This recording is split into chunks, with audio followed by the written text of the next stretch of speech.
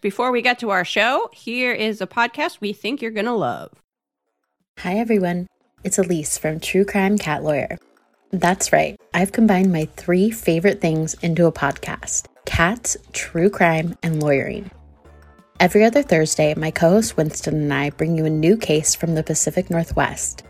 Winston is my sassy sidekick with a mustache who can often be found donning a bow tie. In other words, she's my cat. Winston and I are passionate about true crime, and we love doing this podcast. As of this recording, we've released over 30 regular episodes and a few bonus episodes. Our episodes are focused on the victims and sharing their stories, something we take a lot of pride in. We're working hard to produce true crime content in an ethical way. Plus, every quarter, Winston and I donate our ad proceeds and Patreon proceeds to a true crime or animal-related nonprofit organization. If you're from the Pacific Northwest or you just enjoyed true crime, Winston and I would love for you to check out our show. You can find us on all the major podcast platforms like Apple Podcasts, Spotify, Stitcher, iHeartRadio, and Good Pods. We hope you'll join us for some true crime in the Pacific Northwest.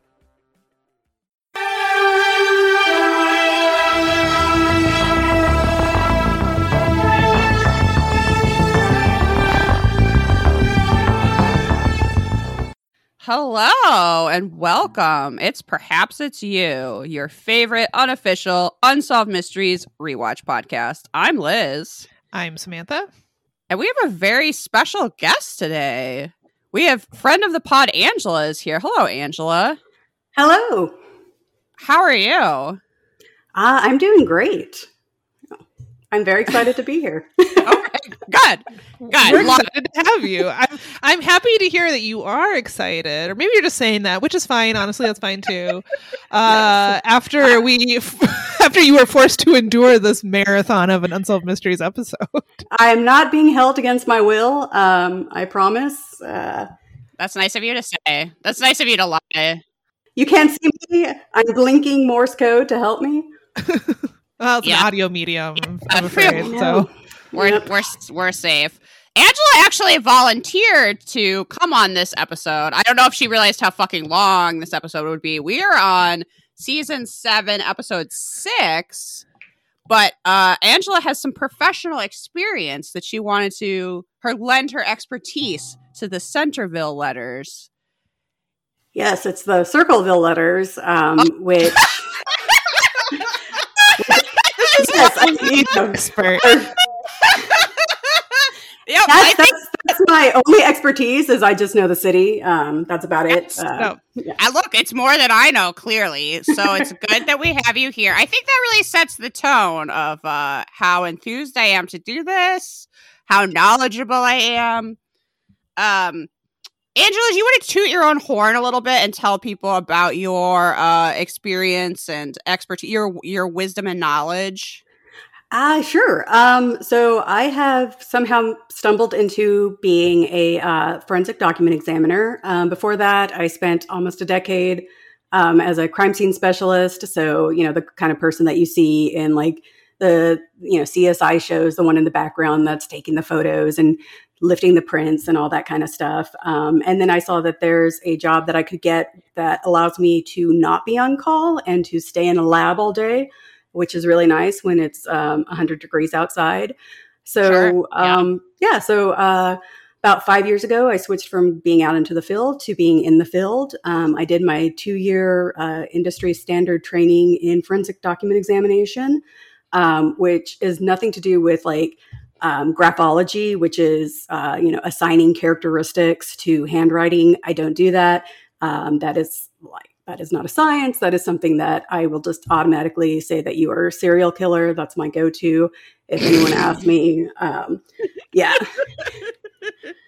I know Angela because we were both in Las Cruces, New Mexico at the same time. And Angela has only had the coolest jobs I've ever heard of. She was working as an archaeologist at that time. Yes. And then before that, I worked as very briefly worked as a medical death investigator for the ME's office. And yeah, I mean, all of these jobs I pretty much stumbled into. Like my degrees have really nothing to do with anything that I actually have made a living at, except for the fact that they're somehow forensics related. Just kind of, people asked me when I was an archaeologist, did I want to be an archaeologist when I grew up? And I did not.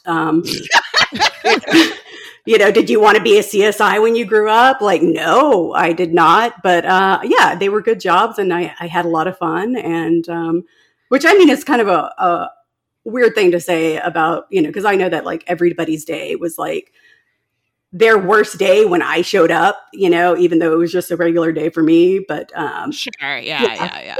But it was, it was always different, always interesting. I think I've told a few stories about you on the podcast, and one was definitely that when I met you and you said that you had a degree in forensic anthropology, I was like, oh, like bones? And your face just fell because you had heard that so many times. And also, no, it's nothing like Bones. Obviously, that's the stupidest show ever. Like, yeah, that actually has nothing to do with anything, Liz. Thank you. Thanks for that insight. Yeah. Well, I mean, to be fair though, that seemed to be like the white girl degree du jour at the time, because I've met so many people. Yeah. Like my age, my demographic, that, we have forensic archaeology or forensic anthropology degrees, and we're like doing things like DNA or crime scene, or, tissue donations, things like that. Things that are also incredibly interesting. But yeah, very different, I think, than what a lot of us studied. It's because everybody wanted to be Scully, right? I assume. Oh, absolutely. Absolutely. There was a day that I went to work where I had just, cut my hair and, had it dyed red and just felt really great, and walked past a mirror, and I wasn't wearing a duster. I was wearing a windbreaker. But it was like, oh my God, I have arrived. Like it's finally, yeah. Angela, as a former CSI, what is your experience like watching a show like Unsolved Mysteries? Oh, Unsolved Mysteries, it's, I gotta admit, I haven't watched any of the new ones because there's no stack, so why bother? Yeah. I have listened, though, to all the Patreon episodes. So I feel like, I've watched them through you. So there are things that with Unsolved Mysteries, fortunately, it took place, several, basically like in ancient times as far as forensic science is concerned. So there are a lot of things that I can just be like, all right, well, they didn't know. They are just incompetent. Unfortunately, I mean, these are things that we absolutely are still running into today with a lot of law enforcement agencies. But there's also that kind of like, all right, well, this is something that you can see where they went wrong or what they did that, it could be helpful in the future. So things like that, it's kind of good. I can't watch CSI shows. I'm really bad about watching any kind of crime drama. I think that's why I like crime podcasts, because it is kind of like just people telling these stories without trying to add any kind of, with adding like their personality, but not adding some kind of like expertise that, I prefer listening to women talk about crime better than I do actually watching the shows. It has to have some kind of like supernatural element to it. Like I really liked iZombie, because if you can pretend that, if you relax enough to say like, okay, zombies exist in this world, then it doesn't matter what they do as far as the forensics is concerned. How wrong it is. Right. It's like, yeah. So things like that I enjoy. Speaking of Scully, I really did like The Fall because Gillian Anderson was in it, and there was a lot of forensic stuff that they got right in that, including, they walked into a room and they had left the number markers for the crime scene stuff. And I immediately turned to my husband and I was like, those little bitches are so expensive. Nobody would have done that. And Gillian Anderson's character immediately starts picking them up because she knows. Putting the gloves on. I can't stand it when somebody just picks something up with the glove, but doesn't put the glove on. That's my number one pet peeve. Yeah. Sure. Well, it's interesting to hear you say that, like, a lot of what we see forensics wise in Unsolved Mysteries might be wrong, but you can at least still enjoy the show because you can say, well, it was a different time and we've learned from things like this since then. Yes, like different times, even different countries. I'm like, I don't know what their procedure is. Like, yeah. We've learned not to send evidence directly to Robert Stack and have him fondle it on TV. Well, that does happen in this episode. Oh my God. They didn't learn. No. Oh my God. I will be mad about that for the rest of my days. That is shocking. Yeah. Wow. Okay, so I want you to refresh my memory on something. I swear you have a story about being at school, working in some sort of morgue environment, and someone dropping off a head in a bag that had just like a question mark drawn on it. Yes. And no one ever figured out where that head came from. Yeah, it was when I was an undergrad. It was at the anthropology department. There was, we had forensic archaeologists, forensic anthropologists on staff as professors, that kind of thing. So it wasn't unusual to have bones sent there, but they, usually there was some kind of like chain of custody or like a heads up email at least. Whereas one day, a man who was dressed as a police officer came into the academic, anthropology, just kind of like the lab, or not the lab, but the office area, where it's just, like you have student workers, who are doing reception, that kind of thing. And he just dropped off like Walmart bag, like a gray plastic Walmart bag that had some masking tape that had 3 little question marks on it. And inside was a skull. And he told the girl there that like he was told to drop this off. And she was like, oh, okay. And she took it and he left and she had this and nobody exchanged any kind of information. So it was just oh my God. Yeah. That was Jack the Ripper. End of story. Yes. Okay. Yes. Was there any information that was able to be gleaned about the head? Was it an old skull? Was it recently removed from its body? It looked like it had been, it hadn't been on a body pretty recently. Like it looked like it had probably been buried at some point in time. It wasn't a fresh, it didn't still have tissue on it and that kind of thing. It was just, the kind of stuff that you would see. Yeah. Just any kind of, just a regular skull, just a regular human skull you have kicking around. Yeah, you're cleaning out your parents' garage and you're like, oh man, not this thing again. Yeah, you just, just put it in a bag. Question mark. Oh my God. Yeah. Well, 3 question marks. They really were really confused. They were like, whoa. Or it was the Riddler. We'll never know. That's the real key. That's true. Yeah, you have all the best stories because, that's just, I'll never forget that. Who could? Yeah. The mysterious skull that was just left somewhere. I don't know if they're the best stories, but I just, it was about a year working as in forensic documents where we had some new people come in and we were kind of telling everyone about ourselves and somehow it got onto like other people, like using a word to describe somebody. And somebody said like, well, I don't know, like Angela, I guess death. And I was like, what do you mean?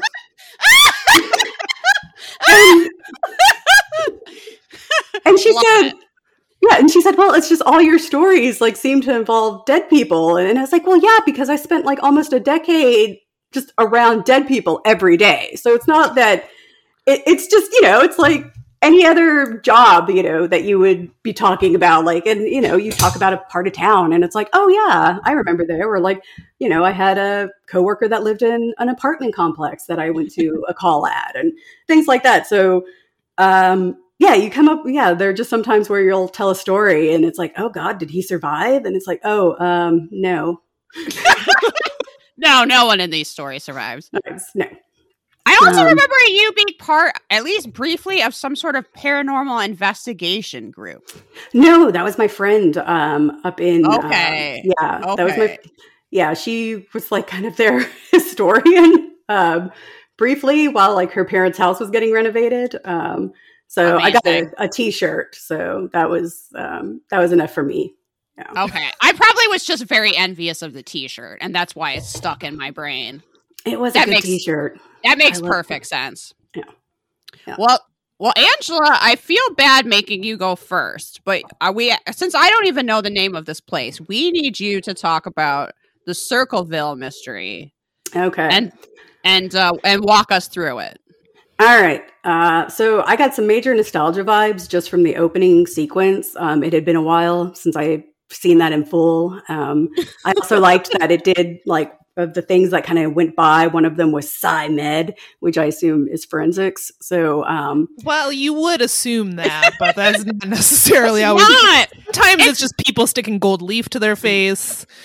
Sometimes it's people with amnesia, even though amnesia is its own category. It's like it's not The concept of twins has been a Sci-Med segment. that's just- true. Yeah. It's that is just true. like things they wish they had a scientific explanation for, and then you're sitting at home going, "But we do." Like that's not actually that's actually not mysterious at all. It's called twins, but Yes, yeah. It's called twins, or sometimes usually it's like it's the husband. That's also what Yeah. I've learned. yeah. All right, so this one is called, it opens up with Final Appeal, and it goes, straight to the punch. It opens up with Robert Stack in a mailroom, and it's a huge mailroom. It's supposed to be the Unsolved Mysteries mailroom. That's my question. Is that really their mailroom? Did they get that much mail? God, I hope so. Oh, I guarantee they got that much mail. I mean, people are probably constantly sending in tips. Yeah. Or just love letters to Robert Stack. Oh, Stack. That's Yeah. a separate room. They have a separate room Right. for those. Let me hang your trench coat. Yeah. Yeah, that's why they had like the separate bins. You've got the love letters, you've got like the tips. It's really sad when like one really important tip gets like thrown in the love letters, and it's yeah. But yeah, so he's in the mailroom, and he talks about how Unsolved Mysteries was just mailed a postcard, and it actually looks like a library tag. It's unlike any postcard I've seen, but it reads, "Forget Circleville, Ohio. Do nothing to hurt Sheriff Radcliffe. You come to Ohio, you El Sickos will pay. The Circleville Rider." I love El Sickos. I don't Yeah. know why. Right. This episode is definitely being called El Sickos, and I kind of wish that was the name of this podcast. It's so random and amazing, as seemingly nothing to do with anything. Also, writing someone a creepy postcard to tell them to forget about something, not the move. That's No, not at going to all. work. At all. No. Yeah, and Ohio and El Sickos, I don't think have ever been in the same letter together. So yeah, it is just totally bizarre. So Circleville, Ohio. The Circleville Rider. We're starting in like 1976, and several Circleville, Ohio residents have started to receive strange letters that are detailing personal information about their lives. And Circleville, Ohio, they say it's about 30 miles south of Columbus, and it's known for its pumpkin show. There are 214 days until the next one, and call me basic, but I love anything pumpkin. So, Same. I was going to ask if we should do a road trip to Circleville to see this pumpkin show. Honestly, most interesting thing about Circleville. Who cares about these letters? Tell me more about the pumpkin show. yeah, they've got pumpkin everything. They've got little Miss Pumpkin. They've got pumpkin pageants, like who can grow the biggest pumpkin, all kinds of food. They have a pumpkin water tower that was not shown Sign in the me up. Unsolved Mysteries, Yeah. and I'm really bummed about that. Yeah, they All did right. not go at all into the pumpkin show. This is all my research. Angela, we're meeting you there. I don't want to miss another pumpkin show. 214 days. I'll see you there. Okay, Mary Gillespie, she's kind of our main character here. She's a bus driver at the local school district, and she received a letter accusing her of having an affair with the superintendent. And it was postmarked from Columbus, Ohio, and it had no return address. The writer told me... So weird. Like, who cares if a bus driver is having an affair with a superintendent? Right. And it's a really tiny, school district, apparently. So, it's just okay. Okay, fine. That's really none of my business. Am I her husband? I don't care. Yeah. And we really don't get any information about the other strange letters that people are receiving. And I assume it's because a lot of them are just kind of like, okay, like, this is weird, but or whatever. So, yeah, the writer also told Mary that they'd been observing her house and that they knew she had kids.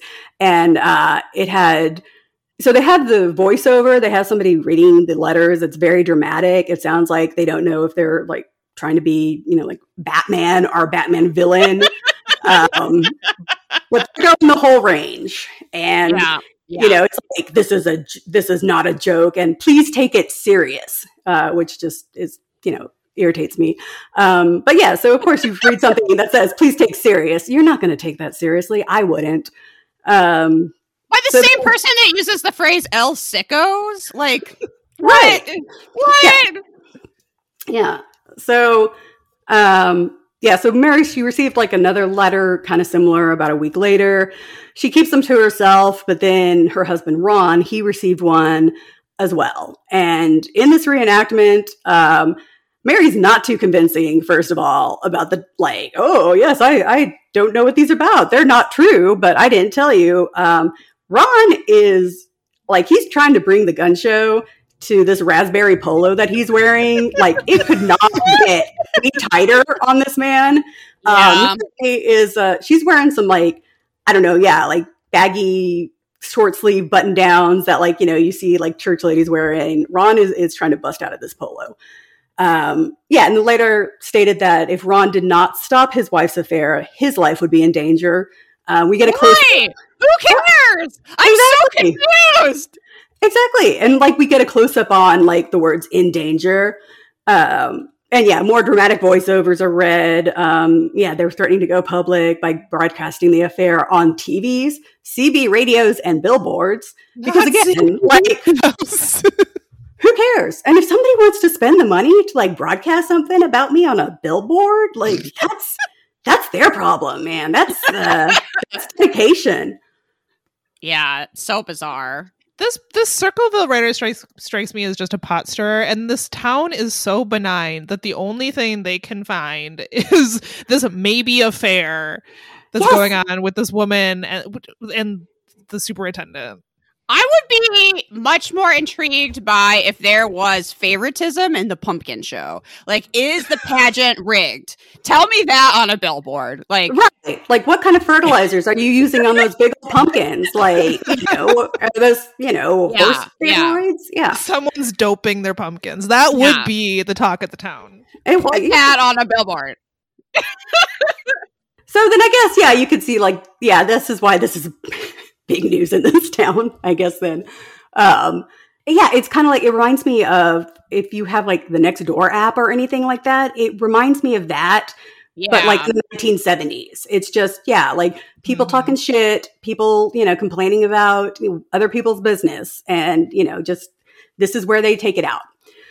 I saw a really great, this was not local, but I saw a really great Nextdoor post recently. I sent this to Samantha that literally someone was like, the house across from me, did anyone else see that at 5:30 a car pulled into the garage? They usually park in the driveway, Angela, but that day they actually pulled into the garage that they own. That was probably my next door. That person was honestly worried about the state of the neighborhood based on someone parking in their own garage at 5:30 in the evening. So we had somebody post last week that somebody had placed 3 rocks in their driveway. They do not remember them being there the night before. Does that mean that their house is being watched? Oh. Yes. Actually, I don't know if you know this, but the 3 rock gang initiation is very common. It's true. Yeah. It's true. Fortunately, if there were 4 rocks, I mean, I don't even think she'd be able to post. She'd be dead by now. So yeah, that's true. She's just lucky it wasn't 4 rocks. Yeah. Someone once left a taxidermied iguana in my parents' driveway. Wow. And we had that thing for years, and it turned out that it was from the neighbors across the street. I'm sure the kids just left it there. They thought it was funny, but they were like mad that we had kept it. I was like, you didn't put it in our driveway, and it's been just hanging out in the linen closet all this time, so that when we go get like a pillow sheet or something, we're like, oh yeah, the iguana. That's funny. Yeah. That's amazing. I love that. Oh. I don't know what happened to that. I'm gonna ask my mom. Where's that iguana now? Did you guys give it a name? I think we just called it the iguana. Wow, I can't believe you had a taxidermied iguana and it didn't have a name. I know. It's so only my family would be like, huh, and just like take it inside. No questions asked. I guess this wasn't ours now. I guess this is ours. Huh? I don't know where this came from. But I also like that, you didn't name it because it was just the iguana. So, I mean, at least there weren't different iguanas to distinguish between. Yeah, we only had one. Right. Yeah. All right. So, Mary and Ron, now they're getting these letters. Ron's all stirred up. And so then they only tell 3 people about it. They tell Ron's sister, whose name is Karen. They don't mention that on Unsolved Mysteries because there are just too many names that they'd be thrown out. So we've got Ron's sister. We've got Ron's sister and her husband, Paul Freshour. So yes, so Ron's brother-in-law is Paul. And then we have Paul's sister, who is also one of the people they told about. Paul's sister does not get a name. She hasn't earned a name. Yeah. No, at all. And they just show them in the reenactment, they're in this kitchen that looks like my in-laws kitchen from the 1970s. It is. I love it. Yeah, very brown. You got some yellow floral wallpaper in the background. You've got those little room dividers, those little finial room dividers. Spindle things. Yeah. Yes. Yeah. And so their plan is they decide to have that they're going to write letters to the suspect that, because they think they know who's sending them, claiming that they know who he is. And during the reenactment, they bring up a movie called I Know Who You Are. I looked it up, and I don't know if that was something that CBS was promoting at that time or whatnot, but I did not find a title for that. They just made it up. Right, because I wanted to see, how did that end? Because, if it ends disastrously, then they, should have known better. But, and then Ron tells Paul, you do it. You proof well. And at this point, we're actually introduced to Paul on Unsolved Mysteries. He's a little talking head. He sounds like he should be panning for gold. And he's just really casual about how they only wrote 4 or 5 letters, which, in my opinion, seems kind of like a lot. They only wrote 4 or 5 taunting letters. Okay, right. They were taunting. They weren't violent, but they never say who they sent them to or who they were harassing. Maybe they have a pending lawsuit. I don't know. But as far as they're concerned, the plan works. The letter stopped for several weeks, and then we find ourselves August 19th, 1977. So Ron receives a phone call from the alleged writer. Mary was out of town at this time. They don't say that in Unsolved Mysteries, but I just know this because, I know way too much about this case. So Mary was out of town at the time. It was just their kids at home. They had 2 kids, and there's not really a consensus on what was said, but it was something along the lines of I know who you are. We're going to end this. And they, seem to believe that it was Ron confirming his suspicion of who the writer was. So Ron grabs his gun and he leaves in his pickup truck. Unsolved Mysteries makes a point to say that the writer had mentioned the same red and white truck in the letters. And Stack says that perhaps he was too angry to care. It's their truck.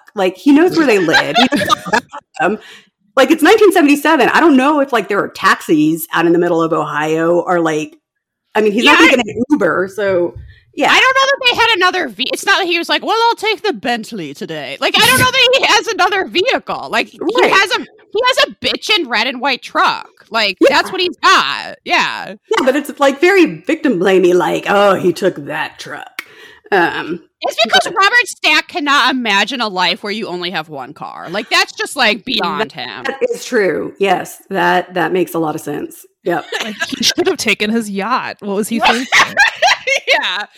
Why didn't he have his security guard just find out who wrote the letters?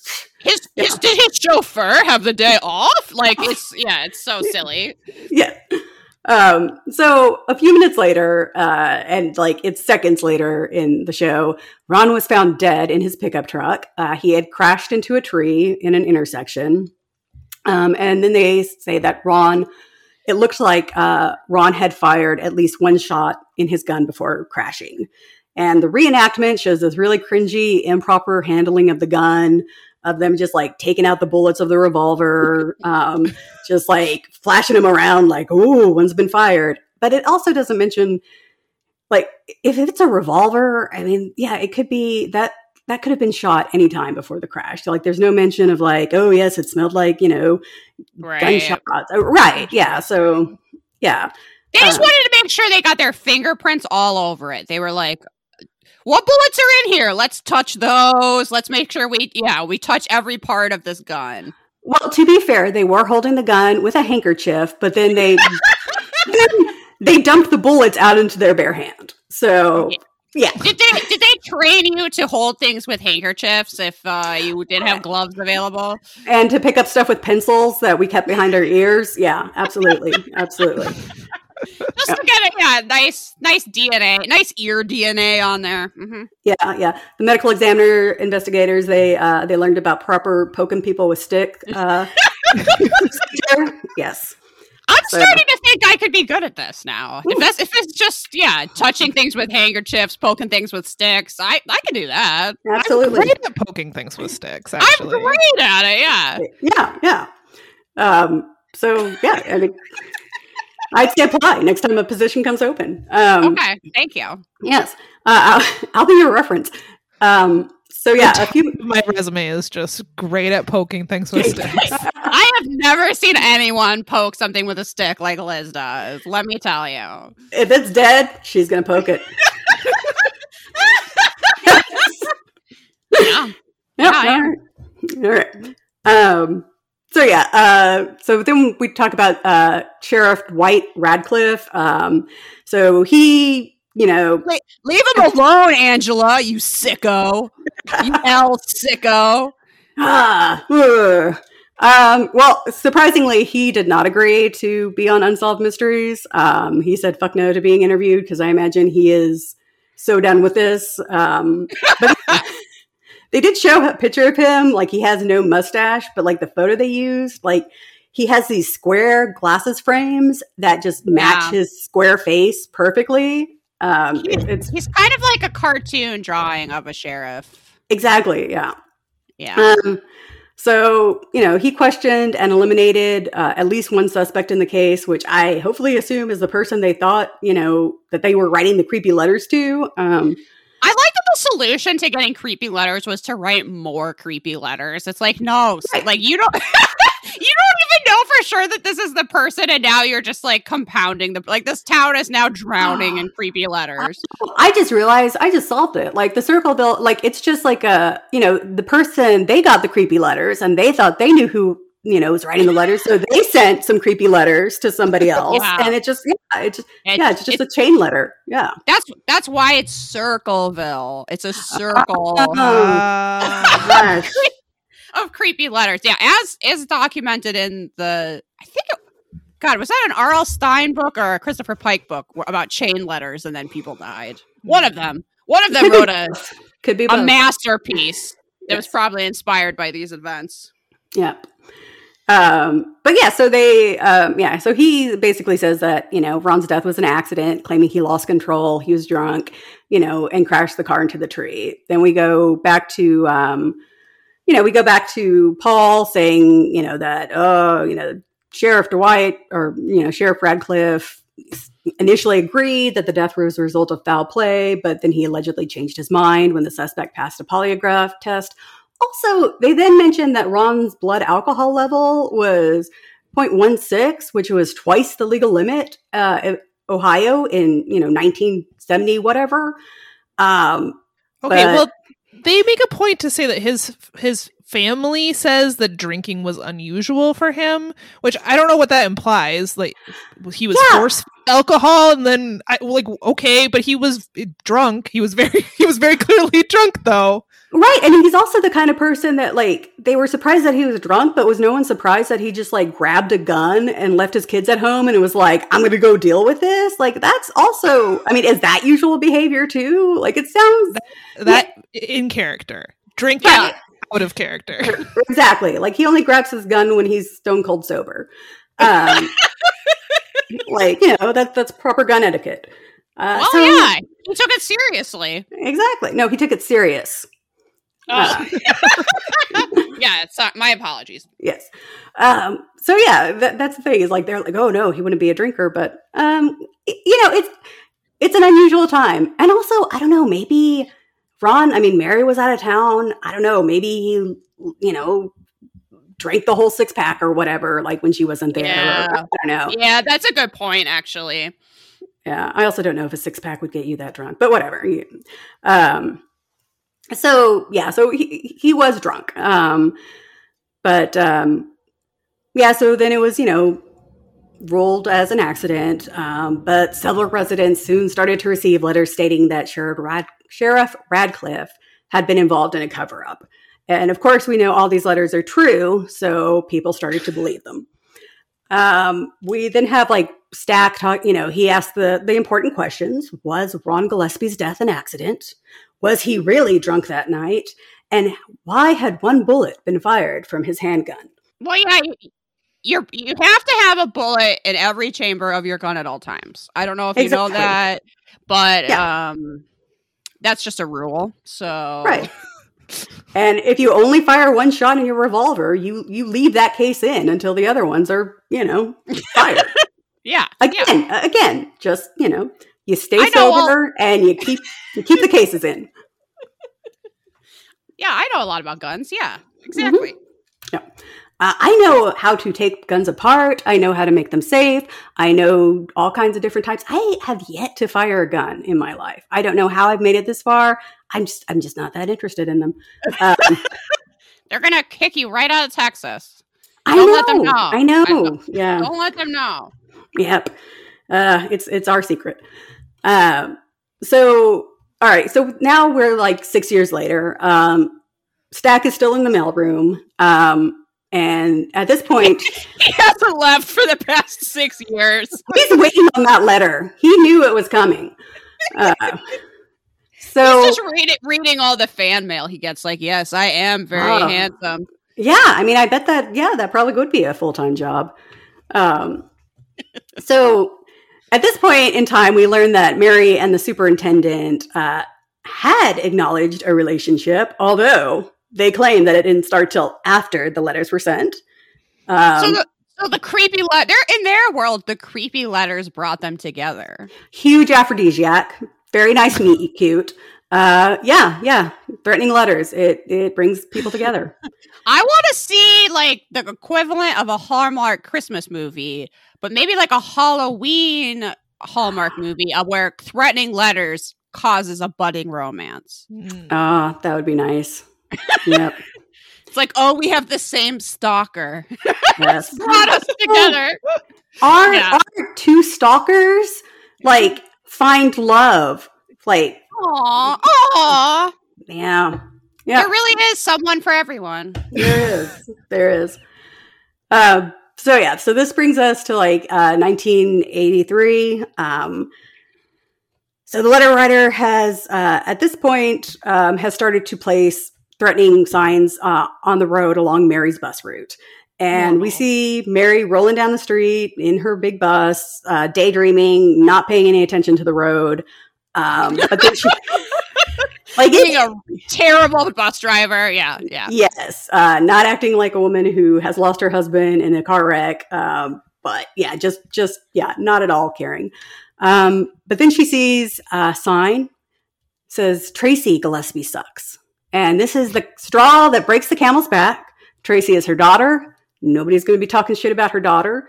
The sign is great. It is just a board that Unsolved Mysteries wrote. Tracy Gillespie sucks. Okay. Did either of you watch the 48 Hours Circleville Letters episode? No.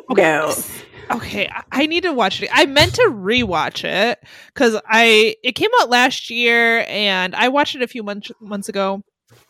And I'm certain that the sign that they show in Unsolved Mysteries looks so different than the sign they show in that 48 Hours episode. And I really want to know which one is accurate because, yeah, the sign in the Unsolved Mysteries episode, first of all, is like in the woods for some reason. Yeah. And it's just like a plank that they wrote with the Sharpie. Tracy sucks. I swear, I remember in the 48 Hours episode, it was a giant like bed sheet in the middle of a field that someone had like spray painted. Very, very different. Yeah. And I think that would probably be more accurate because I don't know if just a little tiny sign like Tracy Gillespie sucks. That wouldn't even see it. It's like in the woods. Yeah. You just drive right by. I want to know where that plank is today and can I have it? Well, be careful. Make your own for about 15 cents. No, I want the one that was on Unsolved Mysteries. I don't want just a piece of wood. Samantha's gonna be like, I got it for you. And it's literally just a like piece of wood from Home Depot. She wrote Tracy Gillespie sucks on it. Yep. It's I know what I'm gonna get you for your birthday now. Yes, please. So Mary gets off of her bus, rips the sign down, and it ended up being attached to a string, and the string was attached to a box and a post that was attached to a fence post. All right. At this point, we're introduced to this guy like Martin Yance, who I think came up before. He was a journalist. I've also heard him referred to as a investigator. I don't know, but this guy is very invested in this story. And he says that it was a box of unusual size. I don't know what that means. What is a box of unusual size? Well, to the Unsolved Mysteries prop department, it's a shoebox. That seems like the most usual size, though. Right. It looks like a pair of like high top sneakers size shoebox. That is the most usual size for a box. Exactly. So she takes this box into the bus. I've heard that she actually took it home before she opened it up, but in the reenactment here, she takes it in the bus, opens it up, and discovers the best phrase that Robert Stack has ever had to utter: a crude booby trap. So the box contained a small pistol, so a Glock in a box, if you will. And the theory is that if Mary had pulled the sign off in a certain way, then the gun would have fired. Or that was the plan anyway. I don't know if it was like could have possibly worked. Right. I mean, like in the reenactment, like she pulls the sign off pretty hard. I mean, and yes, if you have a plank attached to a fence post, like it seems like it's going to take a lot of effort. And yeah, this looks like a cartoon version of a booby trap. Yeah, this is something a child would come up with. This is not a string attached to a gun. Yeah, there's a lot of bullshit, I don't know, kind of around it, in my opinion. But yeah, so this is what she finds. And, she notifies the police. And according to Stack, an amateurish attempt was made to rub off the serial number of the gun. So... He's roasting the criminal for not doing a good job getting those serial numbers off. Yeah. I mean, this fucking amateur. They can't even take serial numbers off. My God. He's a man who knows how to get a serial number off a gun. If you want an untraceable gun, you go to Robert Stack. Yeah, absolutely. That's how he really made his money. Yeah, that's how his first yacht came to be. Yeah. That's why it's called The Unknown. God, what a great name for a boat, though. The Unknown. I love it. And if you're in like some kind of like weird boat style mystery, I mean, it just makes it even better. So good. So the serial number was restored via forensic magic, and it was determined that the gun belonged to, you're never going to believe it, Paul Freshour, who, I know, mind blown. Turns out he had also recently separated from Ron's still nameless sister. Yes. When asked about it, Paul claimed the gun had been stolen, because of course it had. And so at this point, Sherrod Radcliffe asked Paul to meet him at the station and to take a handwriting test. He asked Paul to try and copy the handwriting from the letters as best he could. Sheriff Radcliffe, Sheriff Radcliffe is a very difficult name to say. Also had him write the letters as he dictated them. So, Angela, would you recommend that people try to copy letters written by psychos for law enforcement? I would not. And in fact, I have a direct quote from the sheriff that says, "I want you to copy as closely as you can." And my notes say, no, never do that, especially when a cop that's questioning you about a crime tells you to do it. Bad move. Bad move. Yeah. Yeah. So anytime you want to get handwriting exemplars, yes, we do have to compare known handwriting. We do have to compare, cursive to cursive writing, print to print, signature to signature. Comparing cat to the word dog, you're not going to get the same characteristics. So what we need as, a document examiner is somebody to, we need repetition, and we need the same kind of characteristics. And we also, you don't want to show the person what they have to write, because whether subconsciously or, consciously, they're, they, might try to be disguising their handwriting. They may try to, unconsciously emulate it. It's best to kind of dictate it. And a lot of the letters that I've seen, it looks like, yes, they are big block handwriting. It looks like they have been deliberated. You can tell that there's some kind of shaking in the handwriting. There are tremors. So obviously somebody has been trying to disguise their handwriting, the person that's been sending these out. Ideally you would want this guy to just write, try to get like 10, 15, 20 copies of him writing some dictated words that you would want to compare. Just tell him, hey, can you write these in, block print handwriting, like how you would write that. The reason you want so many is because if somebody's trying to disguise their handwriting, it's muscle memory. So you can only disguise your handwriting for so long before, you just kind of get tired and you kick back into your unique, individualistic, habitual, handwriting. That makes sense. Yeah. So this is all very improper. The expert that they got, he said it was improper, but then they also said that the expert said that they could have been written by him, meaning we don't know. I mean, could he have had the skill level? I mean, sure, they're pretty low skill level, also deliberated, but also why did we automatically assume, why was the immediate jump to that the gun belonged to the Circleville writer? Why are they assuming that it's the same person? Because also, again, if you're going to write on a sign, if it is a bed sheet and you're using spray paint, that's not going to be the same kind of handwriting. You're going to use different body motions. It's a different medium. It's going to be totally different. When we get, oh God help me, because we do, people writing threats on bathroom stalls.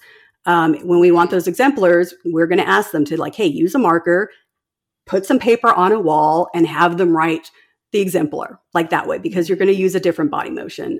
Same with a wood. I mean, when was the last time you wrote something on wood with a Sharpie? It's it's going to look different. Yeah, absolutely. I mean, and even if you are trying to if you're trying to disguise your handwriting, still it's going to be different on a piece of wood as it would a piece of paper. There's really no reason why they jump to the conclusion that the gun and the Circleville writer are one and the same. I assume it's just because of that it was attached to the sign. Then Paul, after this whole debacle with the handwriting, Paul and the sheriff go to Paul's garage, which is in the reenactment, it is the most open air garage I've ever seen. A bunch of natural light flowing in. I mean, you could do a photo shoot in there. It would be great. And he showed him where his gun was kept. His now missing, not missing gun, which, exactly. It's right out in the open. So afterwards, the two returned to the courthouse where Paul was arrested and charged with attempted murder. So I mean, in a way, even if that's his gun and he put it in the unusually shaped box, it's such a poor attempt at murder that I feel like maybe there should be another charge. Right. And there are so many, like, how many cases have you guys even covered where it's like, wow, that person, like, completely beat the crap out of that other person and probably would have killed them if somebody hadn't intervened, or like something along those lines, where it was or like, oh, they, you know, shot them and they didn't die, but yet it's somehow still like assault and not attempted murder. Yeah. So it does seem like kind of a weird charge. I did read something that called it, because they say that he was, spoiler, he was convicted for attempted murder. But I read another thing that it was something along the lines of basically not properly taking care of his gun. Like, it was something was attempted using a gun that he was to be in care of, which I wanted to look more into that, because I was like, dude, that's an you know, something you don't hear about. That's kind of interesting. So now to the trial, which happens in October of 83, which, like, that's a pretty short turnover, I guess. You know, yeah, there's not a lot happening in this county. There was no other cases to try. Yeah, right. So yeah, and although Paul was never charged with writing the threatening letters, they became a crucial part of the evidence against him. Yeah, I don't know how. I don't know what judge allowed that in there. Not a good one. Right. So yeah, the dictated letters, they did say that the dictated letters were the ones used for comparison, not the ones that they were like, hey, can you copy this as best you can? But yeah, still, he wasn't charged with letters. I don't know why they were. Anyways, they had a handwriting expert testify. I looked the guy up. I couldn't find anything on him recently or at all. So I don't know what kind of training he had. And this is according to the court transcript from Unsolved Mysteries. He said, it's in my opinion that the handwriting on the envelopes, documents, and postcards were printed by the same person, it being the known handwriting or handprinting of Paul Freshour. So that makes no sense. But yeah, so that was like his conclusion. Does it make no sense because the method they used to test his handwriting was suspect? Well, just the thing, it's like, it is my opinion. And then later he says, it being the known handwriting or handprinting of Paul Freshour. I'm like, there's some more context that I need from this court transcript. Right. Yeah. But also, so I read that he also used, but this is, again, only one source said that he used some other documents that were what we would call a normal course of business documents that were taken from his place of employment. He worked at like the Anheuser-Busch, some kind of like bottling or factory, I don't know. So those were possibly also compared. But yeah, to use that and compare it to something that was, you know, obviously a disguised handwriting, it is quite a stretch. And yeah, that is why his work documents. I mean, if you look at these Circleville letters, this is not how people write. I can't imagine his work, whatever he's writing for work, I don't even know what that would be written like that. He's filling out all of his like HR forms like a total psycho. Right. Just all just scrawly all caps, possibly with his non-dominant hand. Like, yes. With like an occasional embellishment. I don't know. If that is his regular handwriting, then wow, this case really should not have taken this long to solve. I wonder if it's that guy in town with psycho handwriting. Oh yeah. Okay, though I love that Forensic Files, and oh my god, it's a terrible case where these women are taken out on a boat and murdered, but all they have is a sample of the killer's handwriting, and then they put it on a billboard, and they go, "Who knows this handwriting?" Oh my god, nice. Amazing! I need to check that one out. That's a good use of a billboard, unlike just being like, "This person sucks." Right. Which, okay, it's in other circumstances could be kind of amazing. Right. That's what I'm gonna take out a billboard of you, Liz. Liz Walker sucks. I was thinking maybe Mayor Jacob Frey sucks, but Liz more productive. Liz Walker sucks. works too.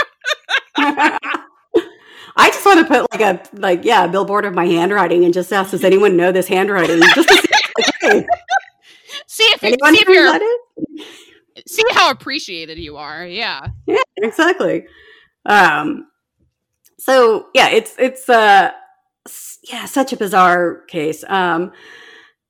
And yeah, this is also something that, so I think a lot of the problems, and this, I'm going to get on a little soapbox here. A lot of problems with the comparative sciences, forensic sciences, is that, first of all, yeah, you have the old boy system where a lot of people who aren't qualified to do things, they've just been doing it so long that nobody really questions them. Like somebody saying that they are certified in, blood pattern analysis. I've known people that have said that, and yes, they have a certificate for a 40-hour workshop that they took, whereas there are other people who are actually certified by the International Association of Identification and have taken like a 3-year course on it. Yes. So the problem is that in a lot of courts, it is the judge that is the gatekeeper, and the judge isn't going to be up to date on, what is or isn't, an accredited application. And to say something, a lot of these comparative disciplines, like your trace evidence, and handwriting comparison, they are investigative tools. They are not identification. They are a way to say that, well, yes, this indicates that this person could have written this. Or this person, no, they do not have the skill level to write this. Handwriting analysis, we also do things, and which would kind of be interesting. So there's like electrostatic detection apparatus where we use toner. It's kind of similar to the way that, like a Xerox printer is used, using positive and negative charges in toner and fiber paper disturbances to develop like impressions that were on paper. So if you wrote something on a notepad, it would leave impressions, up to 10 pages down, depending on the paper and the type of pressure that you used. And, we would develop those. And, that's always kind of cool because sometimes, you'll have somebody that wrote, somebody's phone number on it, or that wrote like, Sandy has, Sandy has a dental appointment, blah, blah, blah, and things like that. They wrote it on a letter. Liz Walker sucks, that sort of thing. Yeah. That sort of thing. Yes, we develop that all the time. Oh, actually. That would be fascinating. Yeah. The Fall, again, because I just love that show. It actually used an ESDA to develop like one of the notes that was left behind, like somebody at one of the scenes, like the little girl's, the killer's daughter's drawing was developed, and I was like, yes, I love this. So it would be kind of been cool. I know ESDAs were around then, but I don't think that they were used that often. But yeah, things like that are like, did they not try to process them for fingerprints? I don't know. It's just such a weird. Yeah, to try to use handwriting comparison on this case as such a critical part of the evidence as an identification method is incredibly questionable. And it looks bad. That's it. It looks bad. To be convicted of having bad handwriting. Yes. Oh God. So I sound like I am such an old lady now because I judge people's handwriting like nobody's business. And that's kind of your job. That's literally your job. I know, but like we get a lot of like kids now, or not kids, but like teenagers and young adults. And I'm just like, oh my God. No, those are kids. Okay. They absolutely are. Yes. I was in line the other day in front of someone who was a child, and by which I mean they were probably in their mid-20s, and he I guess was in a band, and so he was telling his friends that when people ask him to sign stuff, he has to write his name in all block letters because he doesn't know cursive. Yeah. Like he doesn't have a signature. And And just as an old lady, it just like fucking hurt my. I was like, oh my god, like this guy can't even, folks. This guy can't even write his own name. This is me speaking as a person that doesn't have children, so I don't actually know. But I realize they don't teach kids cursive anymore. But don't they still teach kids to sign their names? Maybe not in every school.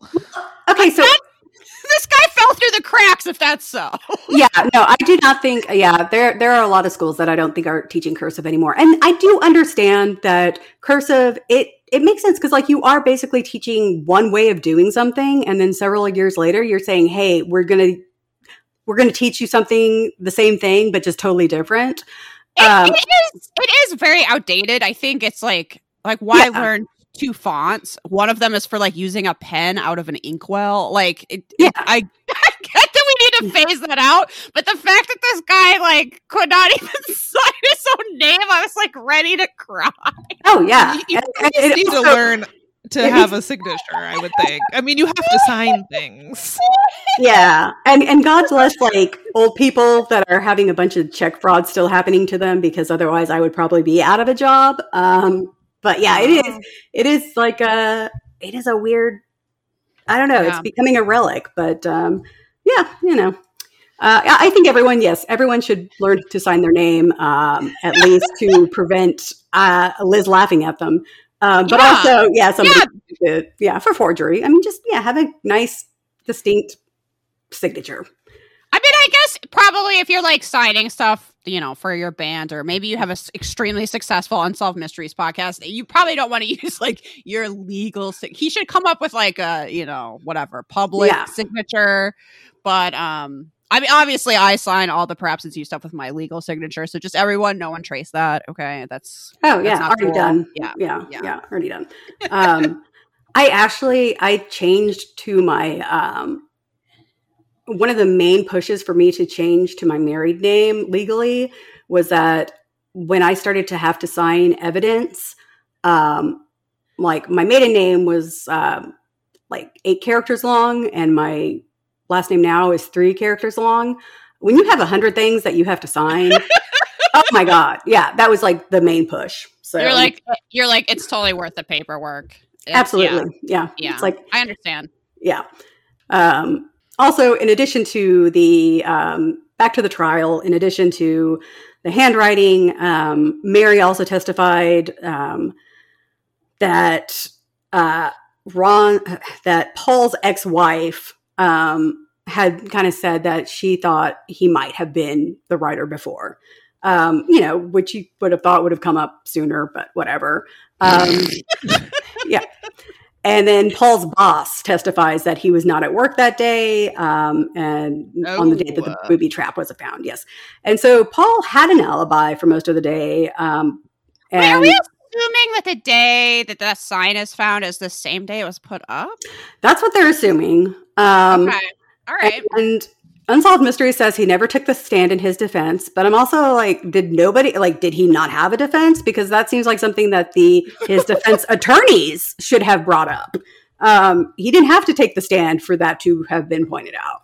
But yeah, he was found guilty, and he was given a 7 to 24 year sentence, which they say is the maximum penalty. That's a really weird period of time. That seems like I don't know, 7 years, maybe 24. We'll see. Yeah, you know, see how you acclimate, that kind of thing. You know, so yeah, less than a decade, more than 2 decades. We'll see how it works out. Yeah, it's very weird. So yeah, with Paul behind bars, everyone thought the letters would stop, and then the music gets really dramatic, and everyone was wrong. Obviously, or this wouldn't be on Unsolved Mysteries. It would be guy went to jail. We solved it. So, oh God, well, you know, one of y'all's stories, there was a part of me that I was like, oh God, I'm glad that that they found who did it. And they was like, oh, wait a second. Why is this on Unsolved Mysteries? No. Yes. Yeah.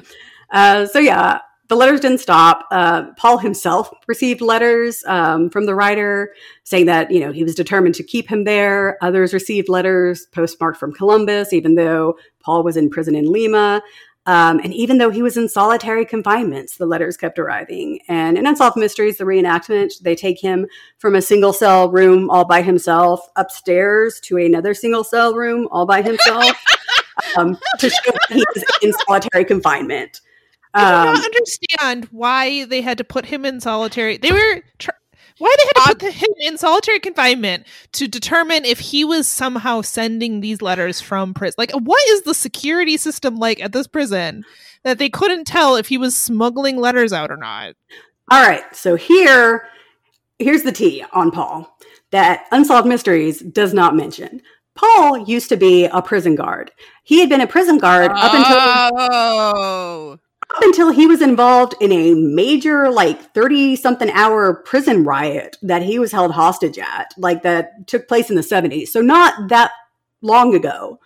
So, oh shit. Right. So major trauma. He also knew kind of obviously how the system worked. I don't know if I don't know where he was at. I don't know if he knew people that were there. His former coworkers are now like keeping him incarcerated. I don't know. I mean, that's a nightmare. That's a nightmare right there. That you're like, absolutely. oh, hey Bob, yeah, I'm in a prison now. Yeah, please let me have my food and please don't kick me. Yeah. Oh, God. So it was a 30-hour ordeal at the Ohio State Penitentiary in 1968. So, I mean, still, not too long ago. And it wasn't the 70s, but still not, that long. Yeah, no, it seems very possible he would know people. Yeah, that's exactly. So weird. That's so weird. Yeah. And he would also probably know how to, I don't know, if there was a way to kind of get around the system. I imagine he might know how to, or maybe he wrote some letters beforehand. Also, a big part of my job is, prison correspondence. So I know that they're heavily look through the mail monitored? Monitor. They're heavily monitored. So I imagine they probably were at the time then. I also imagine though that they're probably getting a lot more letters and receiving a lot more letters than we were. Right. So that might be why they were putting him in solitary, because they were just kind of seeing what was going on. But they don't want him to access a carrier pigeon and attach a creepy note to the pigeon and then have the pigeon fly away. Right. And like, just make sure that you get to Columbus before you drop it, little pigeon. That's all I ask. Yeah. Please make sure this comes from another city that's far away so I can't be implicated. It's a very well-trained pigeon. Yeah. And there was also a history of like domestic violence with Paul. And even though there was he had been violent against Karen, against his ex-wife, like he still received the kids and everything and the divorce settlement. So like there's like a whole weird situation surrounding Paul. So he kept receiving letters, all this kind of stuff. But then in 1990, that's when he first became eligible for parole. He was denied parole due to the letters, even though, they said that there was no way that he could be sending them. But then like 4 years later, he was finally paroled and he continues to maintain his innocence. Then we go back to like Martin Yant, who has investigated this story. And, he has some evidence that he's like, such as like 20 minutes before Mary found the booby trap, another bus driver on Mary's route had seen a suspicious man standing next to a yellow El Camino. The large sandy-haired man turned away from the road and acted like he was using the restroom, or according to Martin Yant, like he was trying to avoid identification because he's peeing on the side of the road. Like, like, of course he's going to pay. Like, I'm not going to just pee in front of a bus full of kids. But anyways. Yeah, he didn't want to end up on a sex offender registry, and that is suspicious. Right. I wrote down that I really wanted a yellow El Camino. That car was sick. Yeah. Right. And also, like, I don't know, it's like the 1980s, so I imagine they probably weren't super, like, uncommon. Like, I imagine kind of, I don't know. It, although, God, my brother had an El Camino. That was his first car, and I called it the car that looked like it was dug up from the backyard because parts of it were yellow. Well, there other you go. parts, it was, yeah, but it worked. But yeah, so there's also not any kind of mention if the other driver saw the sign or not. So that's the thing. Like, yeah, if it was a big bed sheet or something, like nobody mentions whether or not they saw the sign. Before Mary came by. Yeah, and Yance, he found another possible suspect's brother owned the same type of car. And the description of the man, the sandy-haired big man, did not match Paul. And it's reiterated that Paul had an alibi. But again, we're not told any more about what that alibi is. And yeah, I mean, could it have made a difference? Apparently, Mary told the story to Sheriff Radcliffe, but the defense didn't know about it, which, yeah, I mean, that looks bad. I mean, but that's kind of what they're also pulling out to try to say that, like, oh no, he didn't do this. And yeah, I mean, that's pretty much it until, we, record scratch and go back to the beginning where Unsolved Mysteries receives El Sicko. The El Sicko letter. Yes. And yeah, that is the Circleville, Ohio. Okay, in your non-professional opinion, do you think that he did it? In my non-professional opinion, I think there are a lot of people. I definitely think there was probably more than one writer. Yeah. I think that there were possibly some ulterior motives. I could see him being set up. I could see there not having really been a booby trap. Also, yes, it was a poor attempt, an amateurish attempt at taking the serial number off the gun. Was that done on purpose so that the gun would be, traced back to Paul? I think that I don't think there's anything suspicious about Ron, the guy who drove his car into the tree. I don't think there's anything suspicious about that. I think that, that was probably a guy who, even if he, all the more reason, like if he hadn't been a heavy drinker and just got totally plastered that night, but still thought like, oh, I'm totally fine to drive, gets in his car and is like, oh yeah, no, I am not. Like, I just think that, he probably was pretty drunk and, lost control of his truck. I also think we forget how common drunk driving used to be. Right. I don't know that he really would have thought much of it. And if he didn't drink, maybe his tolerance wasn't great, or he didn't know what he could handle. And his wife's out of town, and then he gets pissed off, he grabs a gun. It's honestly, I don't even understand really how foul play could play a part.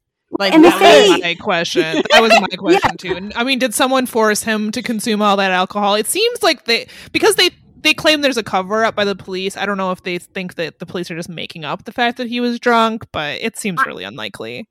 I think the family was saying or suggesting that maybe that was like a lab error and then he wasn't drunk, but then it's like, but he still crashed his car, or did like someone else crash? Like, then how did he die? Like, I don't even was not shot. I don't really even understand what like the missing bullet implies. That he shot at someone? I don't know. It doesn't really add up. Yeah, there wasn't like a bullet hole or anything found in the car. Or the truck. Right. There wasn't, nobody heard a gunshot like right before the crash. And also like you said, like this was a time when drunk driving was a lot more common. So, they say he wasn't a heavy drinker, but like, was that somebody who would have like one or two beers after work? I mean, that would not be considered a heavy drinker, but then would drive home from the bar still. Somebody who has a little more than what they usually have. I don't see anything suspicious with that. Also, I think that at this time, someone who drank literally every single day but wasn't visibly drunk would not be considered a heavy drinker. Right. So that's not the same as being like he was a teetotaler and he never touched one drop. Like, if that was the case, then that would be super suspicious. But they didn't mention anything about him, like, never drinking. Right. There was something, and this is not on Unsolved Mysteries. I did hear that there was a guy who was a bus driver around the same time as Mary was, and he. So the superintendent also received a letter talking about how he needs to leave his girls alone, referring to the other bus drivers. So this guy, several years later, was, he sexually assaulted a child, and oh my God. Yeah, and then was on the run and ended up hanging himself in El Paso. But so there's also, people have brought up that, and also around the time that he died, yes, there were, because he died, I think, in like the late 90s, and that's also kind of around the same time that some of the letters stopped. Right. So there is also, that kind of rabbit hole. But yeah, I think a lot of people probably wrote letters. I think different people wrote different letters. I think a lot of people probably got letters and just blew them off because, okay, somebody's writing a letter about like, oh, you double parked at, the grocery store. Yeah. So it is weird. I do think that, yes, Paul, whether or not he did it, the trial, that was a totally horrible trial, and that should have not resulted in a conviction. I mean, that the writing evidence I don't think should have ever been admitted, and that was a bad, trial. Yeah, but I think the idea of him being set up is fascinating, and I don't know, but if the sign looked in real life like it did in Unsolved Mysteries, it's unfathomable to me that this woman would have spotted it driving down the road. And I'm not saying that she put it there, but I do like this. I don't know. I'm fascinated by this idea that like someone set him up and it was just a little too convenient that it was his gun, and maybe it was stolen the way he said it was. I don't know. That's just an interesting, obviously there's no way to know, but that's an interesting theory. Yeah, I mean, that's one thing, too, that also surprised me working crime scene. And I did property crime for a little bit before I moved to, like, crimes against persons. And the number of people that leave their gun in their unlocked car and then have it stolen. I mean, I was at least once a week, I would go out to a call like that. And it was just like, all right, awesome. Yay. That's great. Yes. Yeah. Great job, everybody. Oh, curious, in the forensic document examiner community, is this a case that people like to talk about and have their do people all have their own theories about the Circleville writer? It's spreading my misspeaking. So the 48 Hours episode was in the forums for a little bit. I've not seen the episode, but I do know that the woman who apparently, said that he was, she fingered Paul as the writer of the letters. She is more of the, her credentials, a lot of them are from the UK. I don't know what their standards are, but she's a practicer of graphology. The places that she's certified from are the kind of like the places that you can go to online and, get get like a, 120-hour course thing saying that, yes, you can tell who a writer is and you can tell what they're, if they're going to be a killer or if they're going, that kind of thing. So she really wasn't that, she wasn't as renowned as the 48 Hours had her built up to be. So I think that was kind of more the thing is just just kind of having to, say like, hey, this is what is considered like standard in the industry. This woman does not have it. Okay. Yes. I'm remembering back to watching that episode and I see this woman in my mind's eye and dubious. She made a lot of claims. I recall her making a lot of claims that it seemed like she could not possibly, that no one would stand behind these claims. There's just not evidence to support what she was saying. Yeah, if you have somebody who, because I think she said that like for sure or like 100% or something along those lines that that he was the writer. And again, like you can't. No. Yeah, no, you're not going to be able to tell that from this evidence. Yeah, from something that's been deliberated like this. Samantha, do you think you and I should get one of these dubious certifications? Please now go on 48 Hours. Now I'm just like fascinated by how that works and like how at the end of the process we'd be like, wow, we are not qualified to do this. Amazing. Okay. That was fascinating. I'm so happy that you came on the show, Angela. I have to say, you brought a lot of expertise Yes. that we do not have. Well, thank you. And I really appreciate having that insight into this case. It's fascinating. Usually we're just making wild guesses, but yeah, no, it's saying, nice. I don't know. This seems sketchy, but what do I know? Yeah. There's a lot of me going, guess what? I'm not a scientist. Aha. Now we have some actual expert opinion. So this episode is so goddamn long. It's so long, everybody. And Angela had so many insightful details about the Circleville/Centerville letters that we are actually going to make this a two-parter episode. You'll have to come back next week to hear about Agatha Christie and actually a couple other interesting cases. We're going to really plow through an unnecessary update. And then you can hear the rest of this very special episode. Join us next week. Do you want to plug our shit real quick? Sure. I mean, there's the social medias. There's Repod, which you should definitely download. We have a website, perhapsitsyou.com. We have a great Patreon that you should be a part of. This month, Angela, we were talking about the X-Files. We were talking about Pusher. If you remember that episode. That's the one where he can control people with his mind. Yes. Okay. Excellent.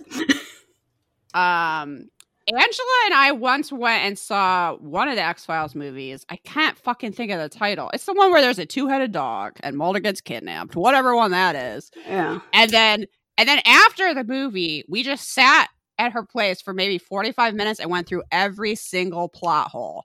And I have to say that is like an ideal movie viewing experience for me. Yeah. Even though it was in Las Cruces where viewing movies was a disaster. The other day, Mac reminded me that not only was like, did someone cut? We had a very terrible time once seeing the movie There Will Be Blood.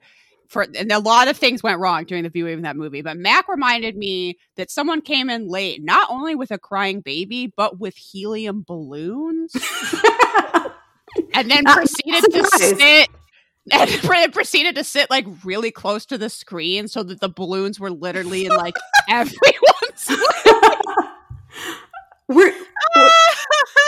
I forgot about that because my recollection of that movie is that the woman I was sitting next to. No, okay. Doesn't matter if you've seen this movie or not. It's literally called There Will Be Blood. You might think things would go wrong in such a movie. Every time the music started to get tense, this woman sitting next to me would go, "Oh God, oh geez, oh God, oh God, oh no, oh God." Anyway, but all I want to do is watch an episode of the X-Files and then sit down and be like, "My God, that sucked." And here are the 10,000 reasons why. Yep, that sounds great. But were you the one that went to the El Paso Orchestra and somebody had brought in like a bucket of fried chicken? Okay, I went to see a play in El Paso where someone had food they brought in with them from two separate fast food restaurants. Awesome. One was Arby's and one might have been fried chicken. And they literally just sat there eating like they were having a dinner and a show. No one tried to stop them. Yeah. In a way, I'm like, that's probably the best way to see Cat on a Hot Tin Roof. In El Paso, by a train track, so the trains are perpetually going by to ruin the sound. And yeah, a guy's just munching fried chicken behind you. Oh my God. Amazing. Well, I will say you won't have a similar experience to that listening to our Patreon episode, I hope. I mean, if you want to recreate it for yourself, by all means, it's your dollar. Do what you want with it. Yeah. Yeah, that looks special audio experience. You pull up an ASMR of someone eating chicken, you pull up some train noises, and you can recreate that in your own home. Good times. Do you, folks? Well, we will see y'all for the rest of this episode in 2 weeks. Yes. Take care. Solve some mysteries. Keep barking. Bye. Bye. Bye.